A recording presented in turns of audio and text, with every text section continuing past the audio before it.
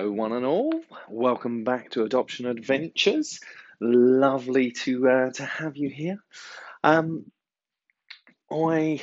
firstly wanted to update you following last week's episode. Little Dude went to collect his results and he did really, really well. He has scored enough points to get into the sixth form that he wants to get into, and he scored well enough in the subjects that he was looking for, so he has got onto the subjects that he wanted to do as well. So all of the things that he's hoping to do is he's on track, on plan, and all is looking really, really good there. So we were super duper proud, and we've had a nice sort of fun weekend of celebrating. So he has done really, really, really well. And yeah, thank you for all of the lovely messages and feedback that I had from everyone, and for all of you that kept your fingers and toes crossed. It worked. I had an email in from a listener talking to me about a potential link that they've got, and this child that they're looking at having some special educational needs. And this listener was just asking me if this was something that we'd ever encountered, and any thoughts or feelings or suggestions that we might have about that. So I said, instead of emailing back, I'm going to talk to you all about it. So when we first sort of started learning about Little Dude and first started looking at his CPR, so Child Permanency Report, we had a look at various needs and sort of comments about his requirements. And one thing that was talked about was that he had been, when he first moved into care, there were some assumptions and some, I'm going to use the word concerns, but I think that that's not the right word. There were some concerns that he had ADHD, but that the sort of pediatrician had a look and said actually they didn't feel that that was the correct diagnosis. So when we first sort of read all of the details, yes, we had some areas of awareness, things that we needed to sort of consider and be aware of, and things to make sure that we was helping along the way of. But there wasn't any diagnosis of anything sort of significant that we needed to worry about when it comes to special educational needs. Obviously, there were the attachment issues, there were trauma issues, but none other. That being said, when we started sort of getting to know Little Dude, we identified that there were quite a few sort of significant behavioural traits whereby you could understand how someone might presume at first that he had ADHD. For those of you that don't know what ADHD is, it's attention deficit hyperactivity disorder. Probably got the H wrong there. Essentially, ADHD, significant ADHD, is when, or ADD, which is attention deficit disorder, it's when a child really struggles to maintain focus. They are, I suppose the best way to describe it in sort of layman's terms is they're live wires. They are constantly active, constantly moving, constantly hyper aware, hyperactive, hypersensitive to change, and really full on. So that's significant ADHD or ADD. When Little Dude first moved in, it would be very easy to.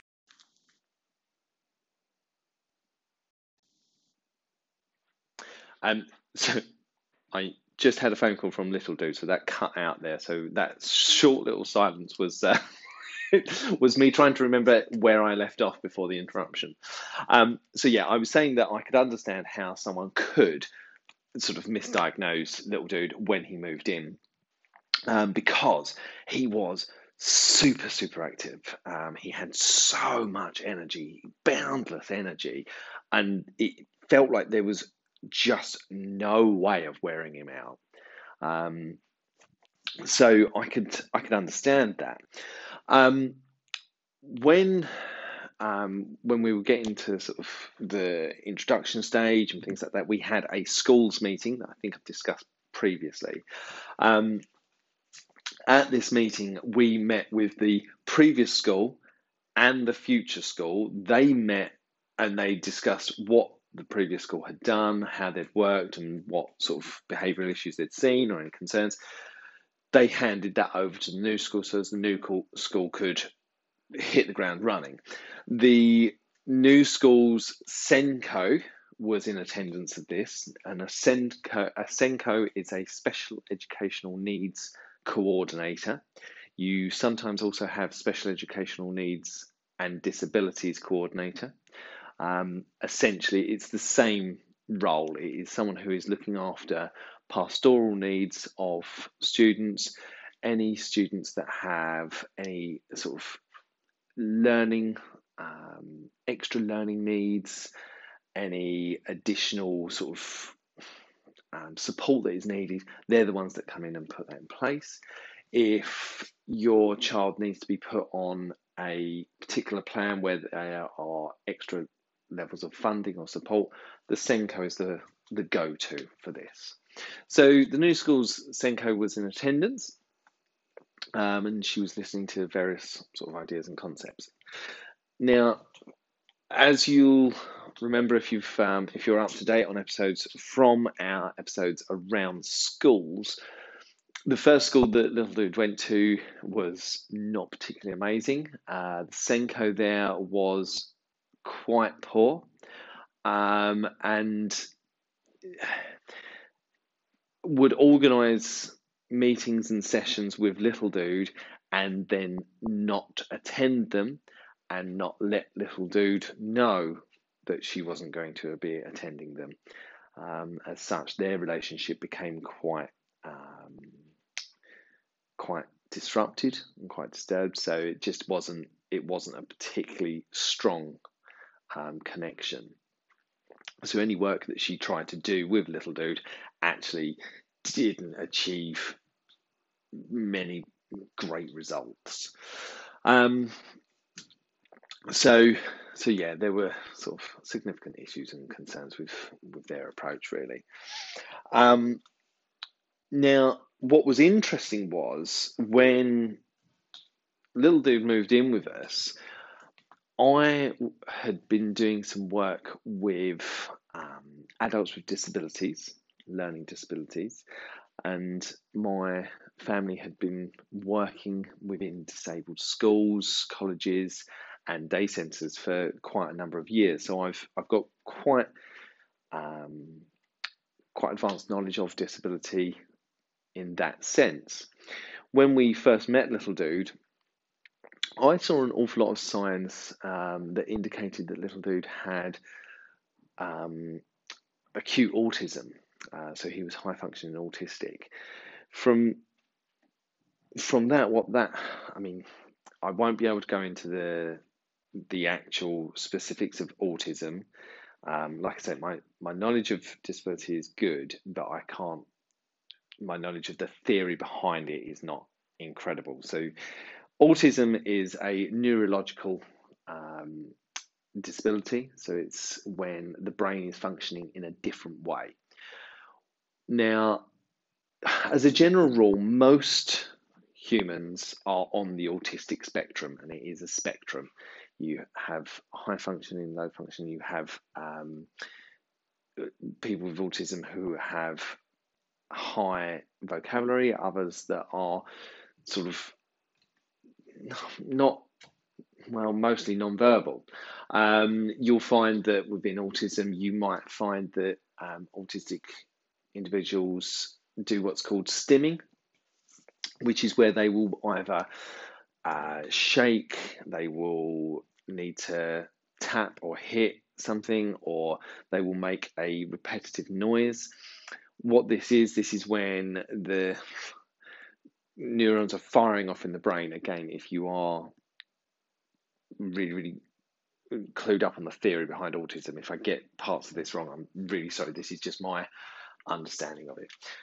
But basically, when everything's firing off in the brain, what's happening for someone with autism is it's all going absolutely berserk all at once. They are hearing every single conversation, every single noise, every sound, every feeling. They can sometimes even hear their internal organs, and it's all so intense for them.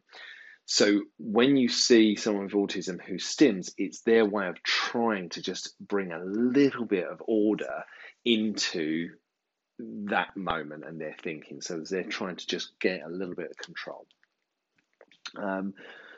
Within autism, you sometimes find that the scalp is sensitive, in fact painful.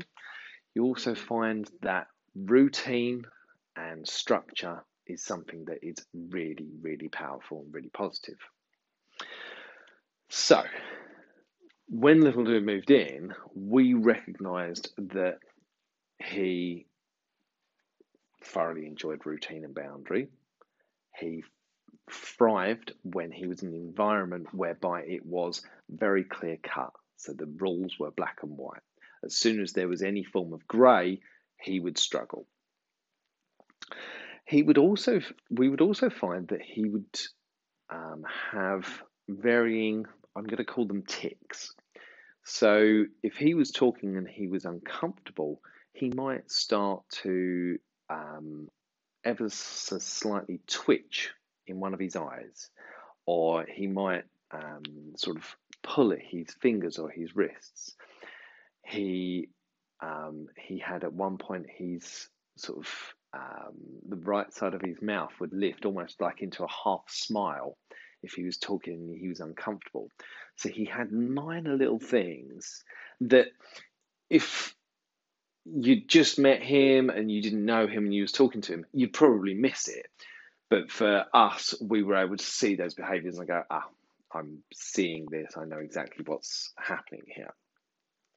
And we would recognise that in those early days. And all that we did is we just helped him to manage that. And we talked to him about how we felt that he might have some degree of autism. We explained what that was and how actually it could be used as a benefit.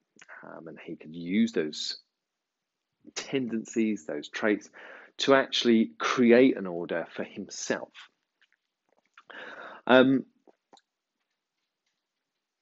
We then, quite early on, we were in the school with him, and we met with the SENCO. And throughout the conversation, it came up. I said, well, in my opinion, I think he's on the autistic spectrum. You can see these behaviours. And the SENCO got really animated, but this was the first time that I'd ever seen any animation in her. But she got super animated. And she said, oh, do you actually think he's autistic? I said, well, yeah, I do. So, oh, well, we could get him put on this plan and that plan. You could get that funding. You might also be able to get some medication for him. Now, the medication that she was thinking about, the name slips my mind at present. I think it starts with an R. It might come back to me. But this medicine is for people with significant autism.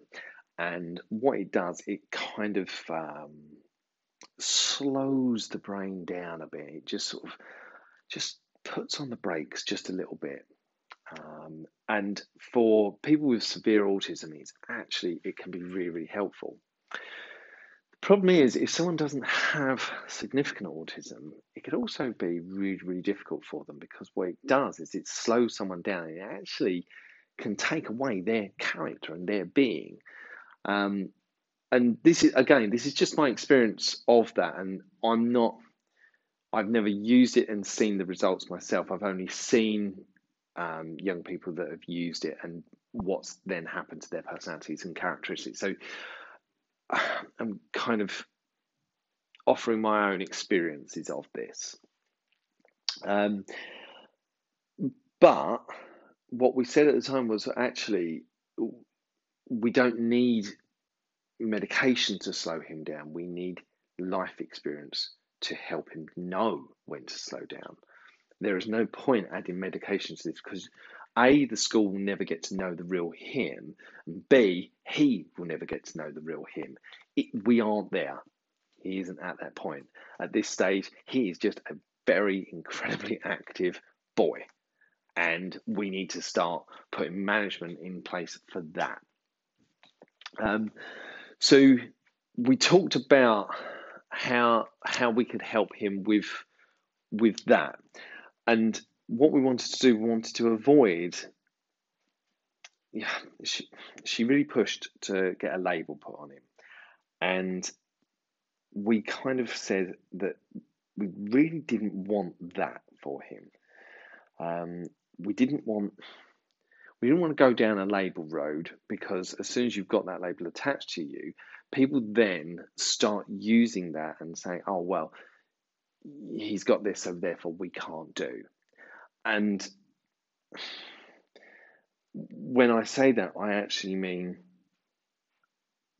that it's more, in my experience, it's been more the establishment that uses that, not families. But yeah, it's just something that gets used. It's almost like, and I think I talked about this the other day, if you engage with a child and you tell them that they are shy, and each time that they go to meet somebody else and they're a bit quiet, people then say, "Oh, well, yeah, they're shy." What tends to happen is you almost program that child to be shy and use that. Well, that's not what our kids need. That's not what any kids need. What they need is for us to say, "Well, yeah, do you know what? It's, meeting new people is difficult, but lots of grown-ups really struggle with that. Give them a bit of time, they'll start chatting to you." And if we start doing that, we then start teaching them coping mechanisms and ways to actually manage that. Whereas if we said, "Oh, well, little dude's autistic," before you know it, you start to create that label and allow that to come to the forefront. I hasten to add, having autism is not a negative label. It is not a label that should cause any concerns, worries, fears, anxieties. There's limited sort of media, mainstream media or mainstream sort of like movies and stuff, shows and things like that to demonstrate autism.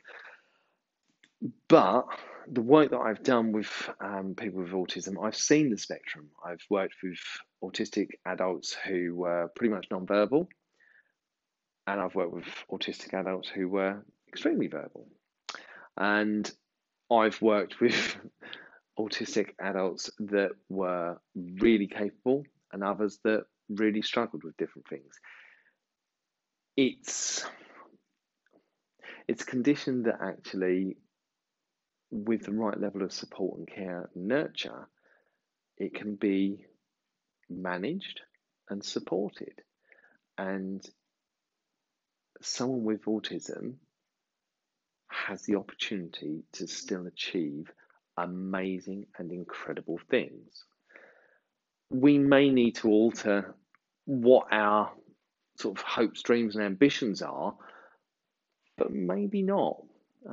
So it's not as I think and I think this is changing, but I think when someone hears the term autism, they naturally assume that it's sort of going to be Dustin Hoffman from Rain Man. And that may be the case, but it might not be either. So it's just about giving that some thought. In addition to this, something else to think about, and this is again something that I've learned along the way, is if you put the traits of autism down in one column and then you put the traits of attachment disorder in another column, you'd actually find that between the two, there are huge similarities, huge similarities. And it would be very, very difficult to say that a child has one or the other. So, for a lot of our children, attachment disorder is there. And you'll see certain traits within autism. So, what I would suggest is perhaps it's harder to find attachment disorder sort of coping mechanisms, media. I don't know. I've never really delved into searching for that. But I have searched coping mechanisms for autism, and I've found that that's given me the same sort of support. So yeah, I would say, little dude, it was attachment disorder that we were seeing more than anything, and giving coping mechanisms, offering suggestions and solutions on how to manage different moments. That is what he needed, and that's what helped. I think as well, I did an episode a long while ago about therapeutic parenting. I think that needs to come into it. I think if we are working towards the idea of therapeutic parenting with anything at all with our children, we're always going to be sort of stepping a little bit further forward with them. And I think when it comes to any special educational need, that's where we can really sort of step it up a bit with our therapeutic parenting. We can say, right, what additional things can I put in place to make your life a little bit easier? A number of weeks ago, we talked with Ali from FASD Hub in Scotland. She was able to share with us a lot more about fetal alcohol spectrum disorder and some of the different things or difficulties that can cause as well. So thinking about that and how to introduce this into your world, again, I think the best thing is it's about educating yourself, and it's about talking to other people who have experienced the same sort of thing, so as you can marry that up and say, okay, I need to do this differently, or I wonder if this would help.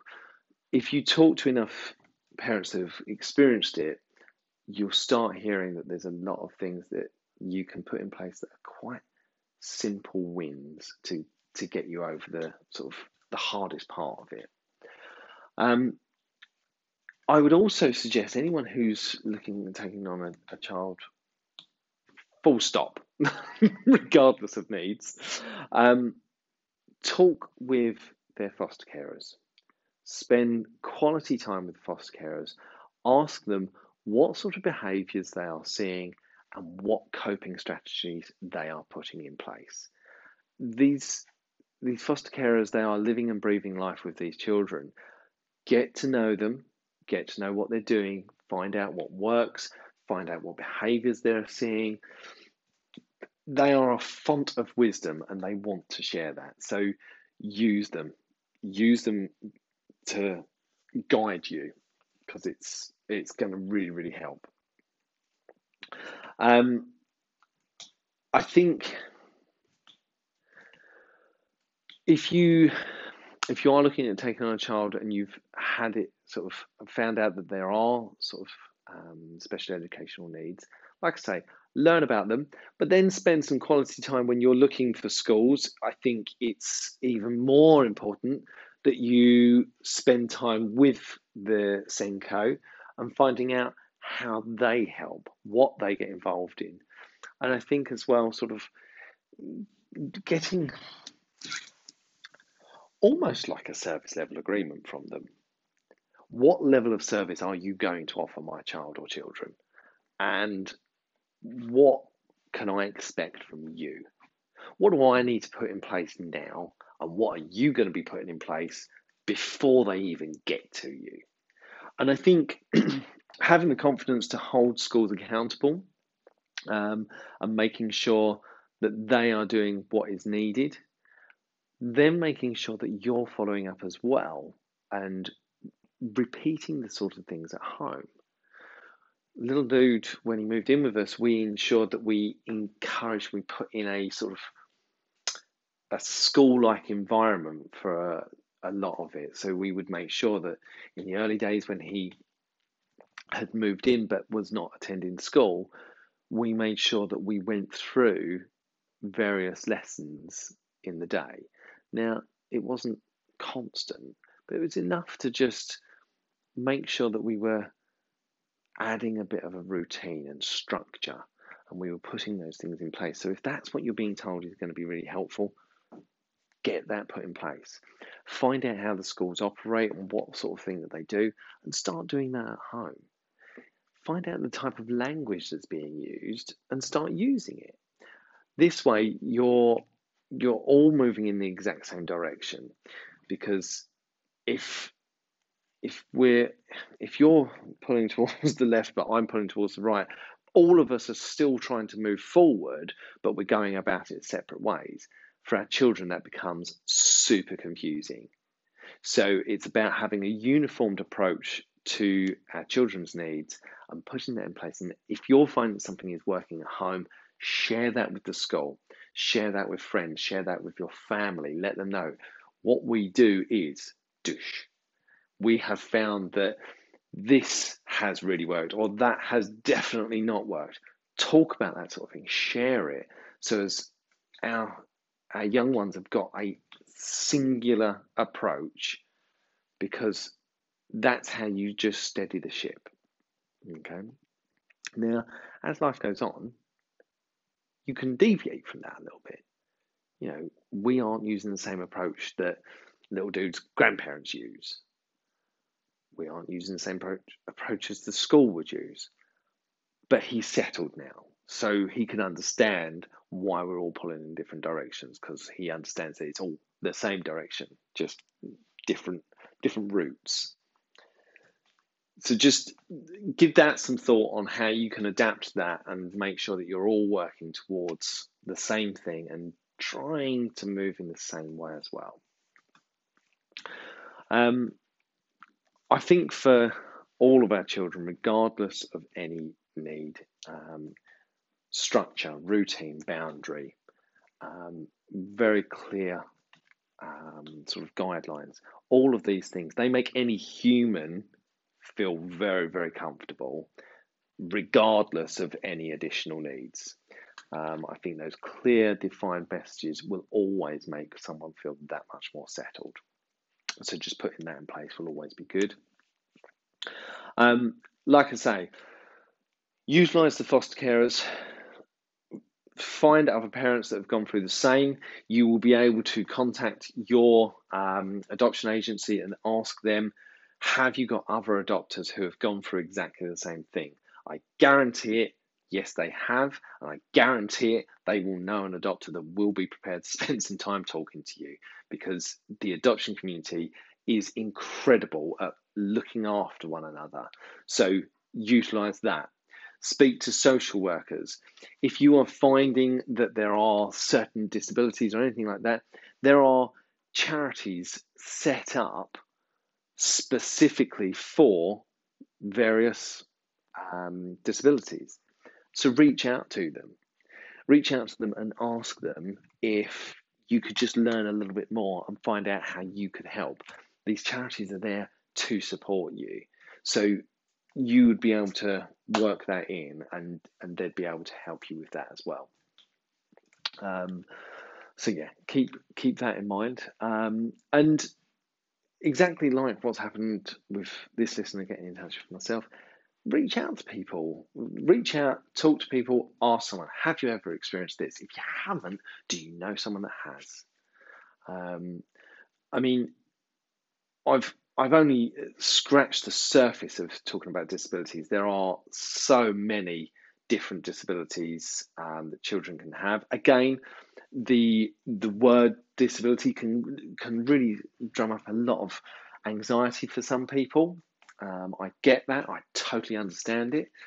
And again, when you're going through the sort of the checklist of what could you accept, what would you accept with a child, it's really tough. And when you hear disability, physical disability, learning disability, it sounds really scary. But delve a little bit deeper into it and And for some of it, you'll find, actually, this is something that I can manage. So yeah, I would just say educate yourself, understand your limits, understand your own expectations, and find a way to sort of share that. Hopefully that's been helpful. But as always, if it's been helpful but you need me to delve a bit deeper, let me know. If it's been helpful and you want me to sort of have a look at a different idea, talk to me. If it's not been helpful, don't let me know. I'm not interested in that sort of feedback. Yeah, just let me know if you, because like I said, I work within the field of disability, so I can delve more into that world, and I can find some professionals to talk to and to address all of these things. So if you feel like you'd like me to delve further into those things, just talk to me, and it'd be a pleasure to be able to do that. So yeah, hopefully that's been helpful. Hopefully that's given some food for thought. But yeah, let me know if you need more. Otherwise, thank you as always. You are amazing. And I look forward to speaking to you again next week. Cheers.